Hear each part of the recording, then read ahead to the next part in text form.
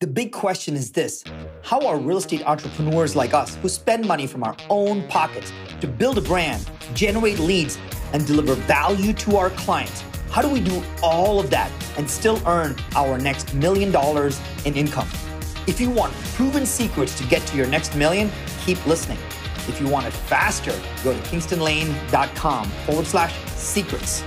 Welcome to the Kingston Lane Podcast. Hey, I was asked this week, Steve, if I've got a listing that's on the market that's a little stale, or maybe that's a unique property, so there's not a whole lot of competition for it, and I want to create the illusion of competition, because we know competition drives scarcity, and scarcity drives price, right? Scarcity definitely drives the price up. And let me give you an example. Here's what I told them. If you were looking to buy, and I'll give you the exact example I talked about on the call, if you were looking to buy a 2020 or 2019 Porsche GT3 RS, which is a very expensive Porsche, fairly rare car, not super rare. You can definitely get your hands on one if you want. And you find out that the Porsche dealership that's in your city happens to have this Miami blue and it's fully decked out. It's the exact one that you want. So you're going to the dealership and you get there, and all of a sudden when you get to the dealership, you see 7 other people hovering around that car. You know, they've got their hands above their eyebrows and they're peeking in, they can't open the doors. Immediately the sense of emotion hits you like, oh my gosh, that's the car that I want, and one of them is going to take my car. They're going to get it before I am.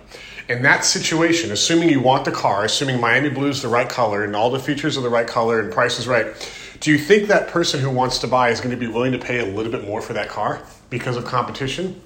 Right? That competition drove scarcity, and when we have scarcity, we tend to act a little quicker. Now, if nothing else, sometimes scarcity doesn't drive a higher price, but it will always manipulate the time frames in which people are willing to take action. So here's what I'd recommend. If you've got a listing on the market right now that's maybe sitting and it's not getting a whole lot of action, or maybe the action's spread out, a couple things that I would do. Number one, I would run an ad. This is a custom ad. We're going to test this in agency right now as well, especially in revenue systems for those of you guys that are in. I'd run a scheduled open house, meaning rather than just saying, hey, I'm holding this home open this Saturday from 1 to 4, I'd actually create a Calendly event, and I'd put 1 to 4, and I'd run Facebook ads for people to register at that Calendly time. Now, it's fairly simple to put together, but you got to think through it. So that way you get the registrations of everybody who's going to register or visit that open house before they get there. And it's an invite-only open house, and you want to compress the time. If you're used to doing open houses for like 5-6 hours, I know that sounds kind of long, I'd compress it down to 2. When I was a full-time selling agent in Phoenix, Arizona, all of our open houses, they were 2 hours. And the only reason why we did that, actually there's 2 reasons. Number one, I didn't want to spend my whole weekend at open houses. From a selfish perspective, that was the number one reason. The second reason was I knew that if I can get more people through that home in a shorter amount of time, people would tend to take action quicker, because it creates the illusion that there's competition for the home. Okay, so that's strategy number one. Invite-only open house, put that on Calendly, run a whole bunch of ads to it, get them to schedule, get them all in the house at the same time, and hopefully that creates some competition. Second thing I do, I see this happen all the time, right? Our showing windows are way too broad, right? This home, because we need to sell it and we need to get as many people through it, we show the home 7 days a week, 8 hours a day. You don't want to do that. You want to compress the showing times.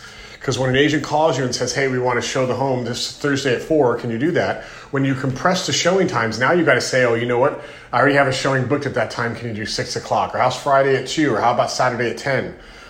We want to do Sunday at noon. You know what? I've already got a showing booked at that time as well. Now the agent goes back to the client, and inevitably they're going to say, hey, I was able to get this scheduled, but based on what the agents told me, there's other showings scheduled. So if you're serious about this one, we're probably going to need to move pretty quick, okay? You don't need to coach agents into that conversation. That will happen naturally. Now, I'm not saying to lie about, compressing the time frames, but, maybe don't show homes on Monday, Tuesday, and Wednesday. Only do Thursday, Friday, Saturdays, and reserve Sundays for open houses.